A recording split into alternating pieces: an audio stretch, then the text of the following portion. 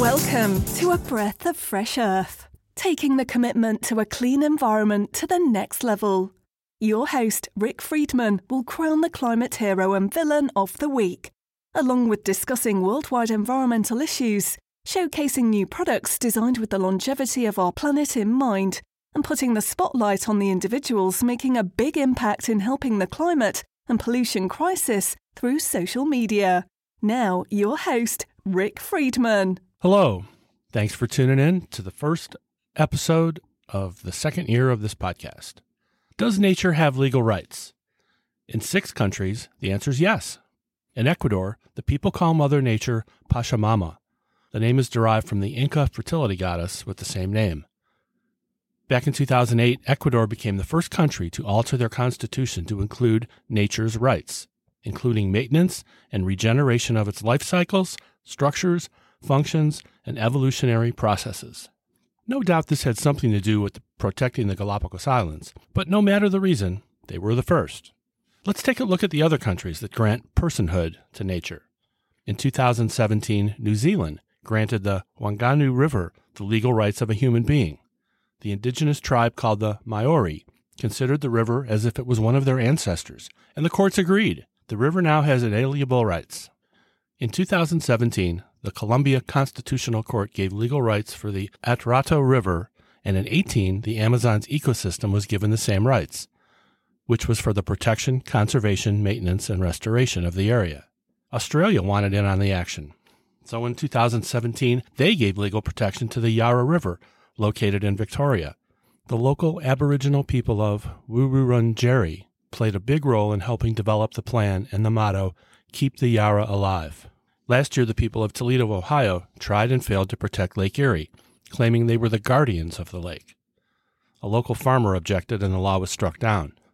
I don't live too close to Toledo, but I work just 1.5 miles from Lake Erie, near Cleveland, and I can tell you I was pretty bummed out when the judge gave cover to business over polluted water. The judge said the case had merits, and Toledo could probably work on legislation to reduce water pollution. Bangladesh takes the cake. In 2019, their Supreme Court said that all rivers in the country are alive and entitled to legal rights. In 2017, an Indian court declared the Ganges and the Yamuna rivers living entities, giving them the same legal rights as human beings. The High Court in India's northern Uttarakhand state said the Ganges and its longest tributary, the Yamuna, have the rights to be legally protected and not be harmed, and can be parties to disputes. Keep in mind both rivers are considered sacred. The court ordered the government to assure new projects and conservation of the rivers met new guidelines. Well, that sounds great, except for one thing. The Indian Supreme Court overruled and said the rivers cannot be viewed as living entities. The Supreme Court argued that the law would lead to difficult court cases like, can the river be held responsible if someone dies in a flood or drowns?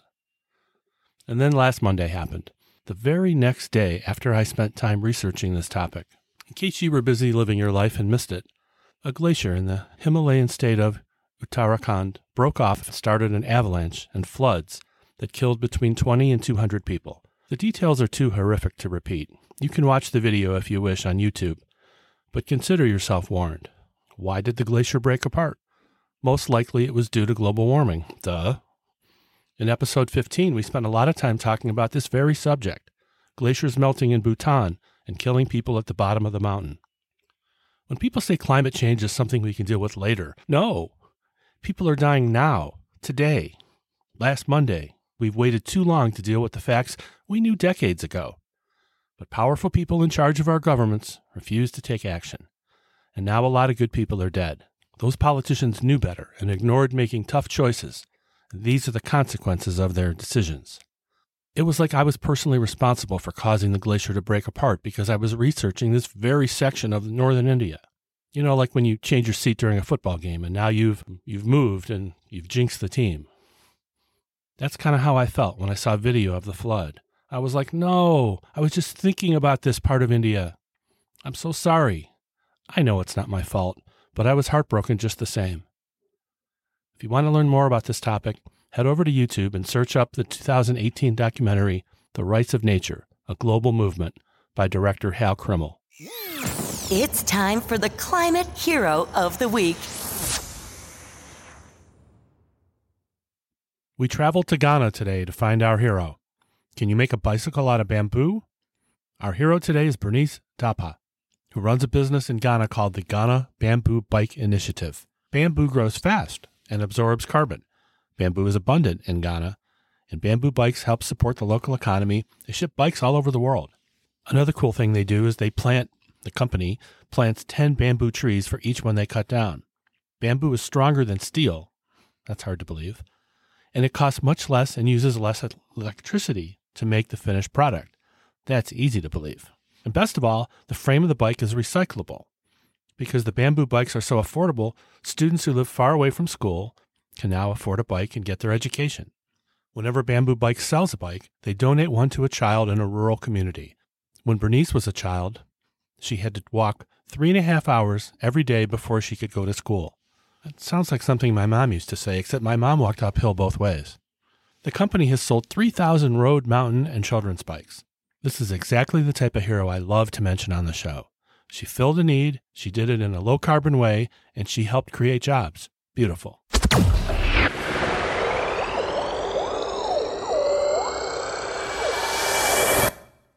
I've waited a long time to say this. GM is pulling the plug on the fossil fuel car.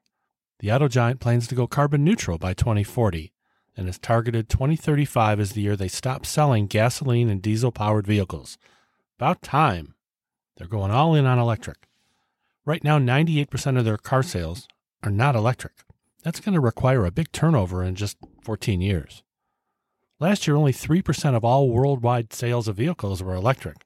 So GM's counting on a new technology to make this bold decision.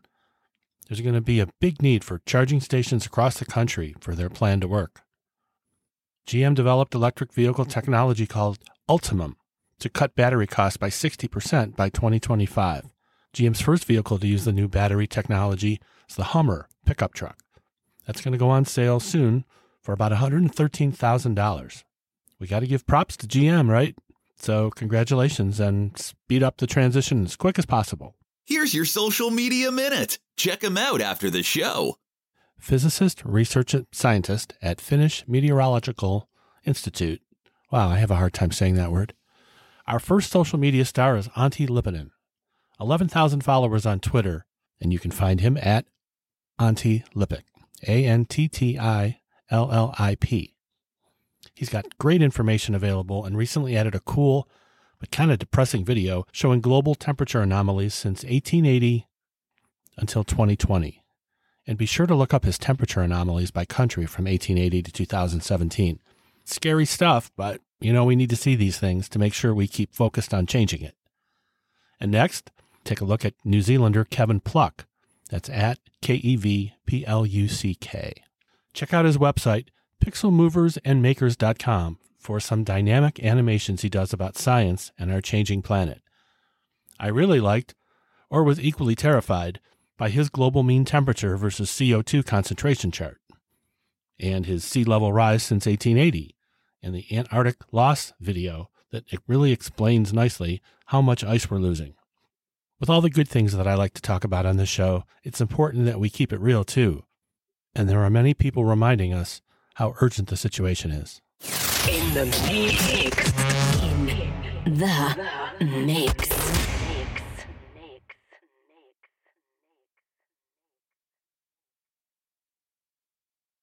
Thanks, Ashley. Welcome to In the Mix, a quick snapshot of events happening around the world. Izzy will count us up today from number 35 to 44, on our way to 100. Number 35.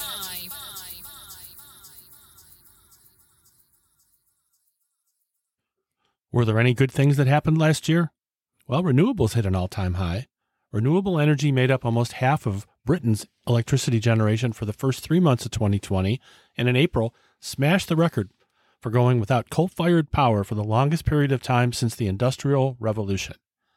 Denmark announced it will cancel all future permits for oil and gas exploration in the North Sea and stop existing production by 2050. 36.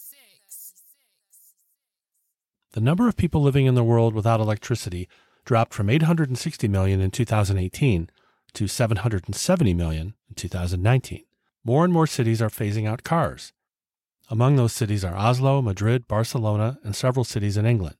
And Lloyd's, the world's largest insurance market, announced it would stop new insurance cover for coal, oil sands, and Arctic energy projects by 2022. Bank of America did essentially the same thing, joining Goldman Sachs, Morgan Stanley, Chase, Wells, and Citibank, all divesting from fossil fuels. Ditto for Deutsche Bank in the oil sands and Arctic regions. Number 37.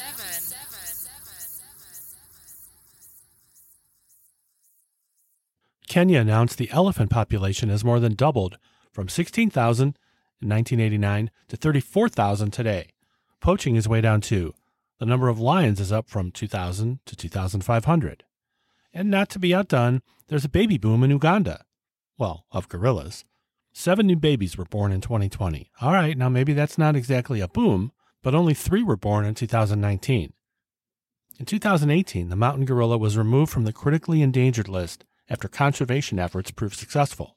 However, sadly, there are only 1,000 of the endangered mountain gorillas in existence, so the new births are vital for their survival of the species. According to the BBC, the baby boom coincided with the park's decision to stop visits to primate locations, which had been paused due to COVID-19. Since primates share so much human DNA, there was concern that they would be particularly susceptible to catching the virus. Human visits have been on hold since last March, but now small groups of visitors are being allowed into protected areas as long as they socially distance and wear face masks. I think socially distancing from a gorilla is probably a good idea whether there's a virus or not. I see the connection here, don't you? Less human traffic in the park leaves more time for romance for the gorillas. So the next time you head to the park and see 2 gorillas sitting close together on a couch singing, "Hey, hey, we're the monkeys," why don't you give them some private time, okay? 38. Okay, this time I think I'll turn the mic on. Try it again. Here's a follow-up to a story from episode 1 exactly 1 year ago when I talked about Capsula Mundi, an Italian company that makes a burial urn. They place the cremated body next to an existing tree or a hole over which a tree will be planted. The urn is biodegradable and eventually turns into soil and nutrients for the tree or your beloved family member. And it's about $450 US. I mean, wouldn't you rather visit your loved one as part of a trip to nature instead of a cold slab of stone? I would. I'm not sold on the cremation part yet, but the company is working hard to develop a full body-sized version. They curl you up in a fetal position and away you go, and you're buried next to a big oak tree. Did your grandmother ever pinch your cheek and say to you, "Ricky, you're such a sweet boy, I could eat you up"? Well, unless your name is Ricky, you probably wouldn't know that. Well, mine did. We might not be able to joke about things like that anymore thanks to several companies that are turning our loved ones into compost. The process is called natural organic reduction, or recomposition. After death, the body is covered with wood chips and aerated. In about a month, with the help of a few more special details from the company assisting the departed, the body's gone, and all that remains is soil. The companies offering this new method remove any leftover parts, like teeth and pacemakers and knee replacements. And a family member can take some of your sweet granny home and use the topsoil to start a garden or plant a tree. Wonder what kind of tree I would start. Well, what else would it be besides a Granny Smith apple tree? A company in the state of Washington called Recompose offers this service for about $5,000. I say it's a great once-in-an-after-lifetime experience. All jokes aside, and there's a million of them, like, Soylent Green is people! This is a fantastic and innovative way to give back to Earth. Natural Organic Reduction, or NOR as it's called, is good for the environment too. A new sustainable alternative to traditional funerals or cremations. Stop recording. Number 39.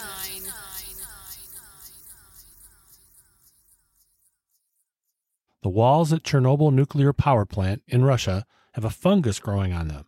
It's called Cryptococcus. Turns out it may be beneficial for humans, particularly in space. The fungi contains high levels of melanin, a pigment that turns skin darker.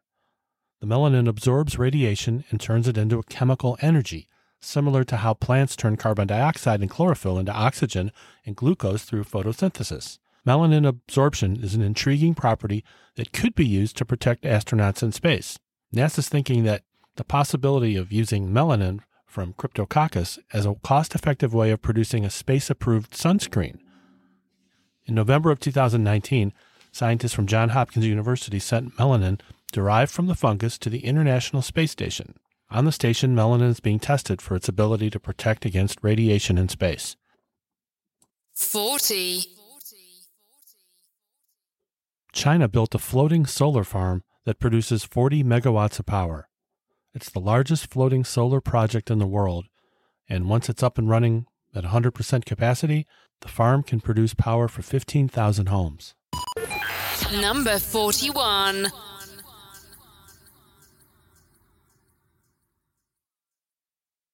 In a recent episode, we talked about sucking CO2 out of the air.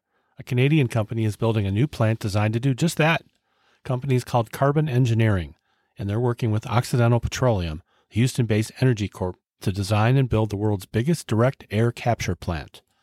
It will be capable of pulling 1 million tons of carbon dioxide out of the atmosphere every year.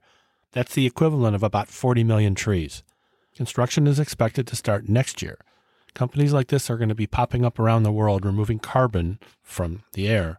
It's an important part of an overall strategy to slow down the worst effects of global warming. Number 42.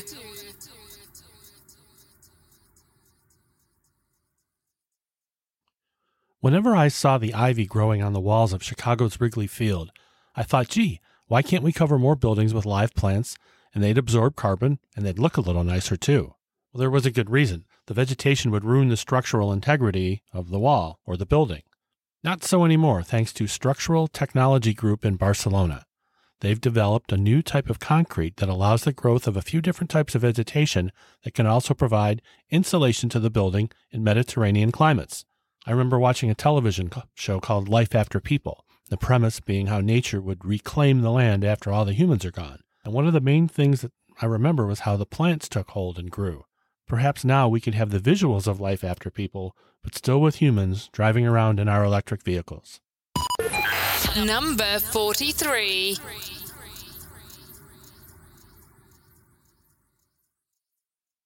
Speaking of Life After People, check out Bright Vibes and head over to their Sustainable Planet section. Lots of interesting articles on that site. And go to Google and type in stunning pictures of Mother Nature on Bright Vibes. And the link will send you to their site with dozens of pictures where nature has taken over where mankind has abandoned buildings. Number 44.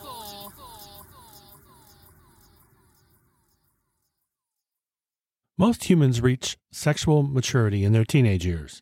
But can you imagine how frustrating it is to be a Greenland shark? They don't reach sexual maturity until they're 150 years old.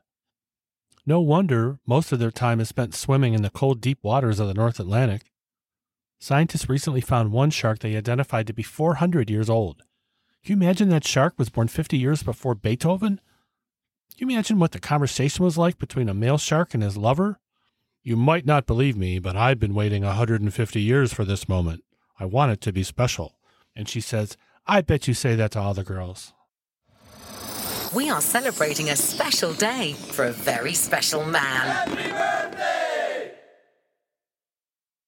George Hadley was born in England on February 12, 1865, and died in 1768. Hadley was the first person to recognize that Earth's rotation played a role in the direction taken by an air mass as it moves relative to the Earth.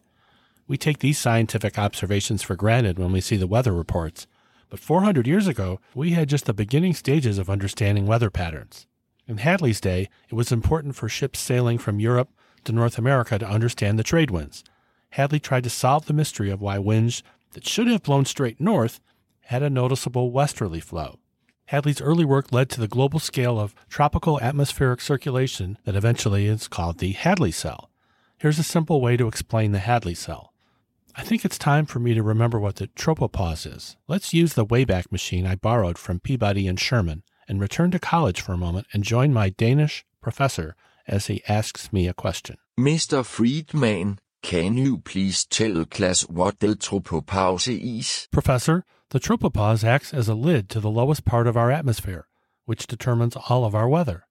The tropopause is the boundary in the Earth's atmosphere between the troposphere and the stratosphere. At the equator, warmer, less dense air rises, and it rises to a height of about 6 to 10 miles above the equator and then spreads out underneath the tropopause.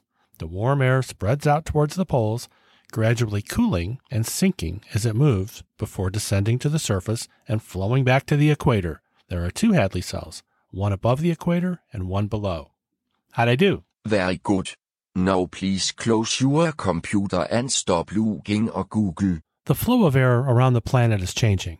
The big question is why, and what's the big deal about it? Observations have shown the widening of the Hadley circulation has generated regional climatic effects, especially in the southern hemisphere, where southern Australia and the Amazon have declining trends in precipitation. The concern is that as that widens, it could cause a poleward shift of the subtropic dry zone. Scientific simulations show that the widening trend continues as greenhouse gases are increasing. And back to Mr. Hadley for a minute. There's a crater on Mars named after him. So here's a big birthday shout out to a great man who died a long, long time ago. That ends the first episode of the second year of the podcast. Special thanks today to the rest of the team for helping me out. Stephanie, Mike, Mads, our Danish guy, Ashley, and of course Izzy. And good night to my second favorite birthday boy, Galileo. Thanks for listening to A Breath of Fresh Earth with your host, Rick Friedman. Don't forget to subscribe to this podcast so you're the first to hear new episodes. If you want to nominate someone for Climate Hero of the Week, send it to Rick at the link below. This has been A Breath of Fresh Earth. Thanks for listening.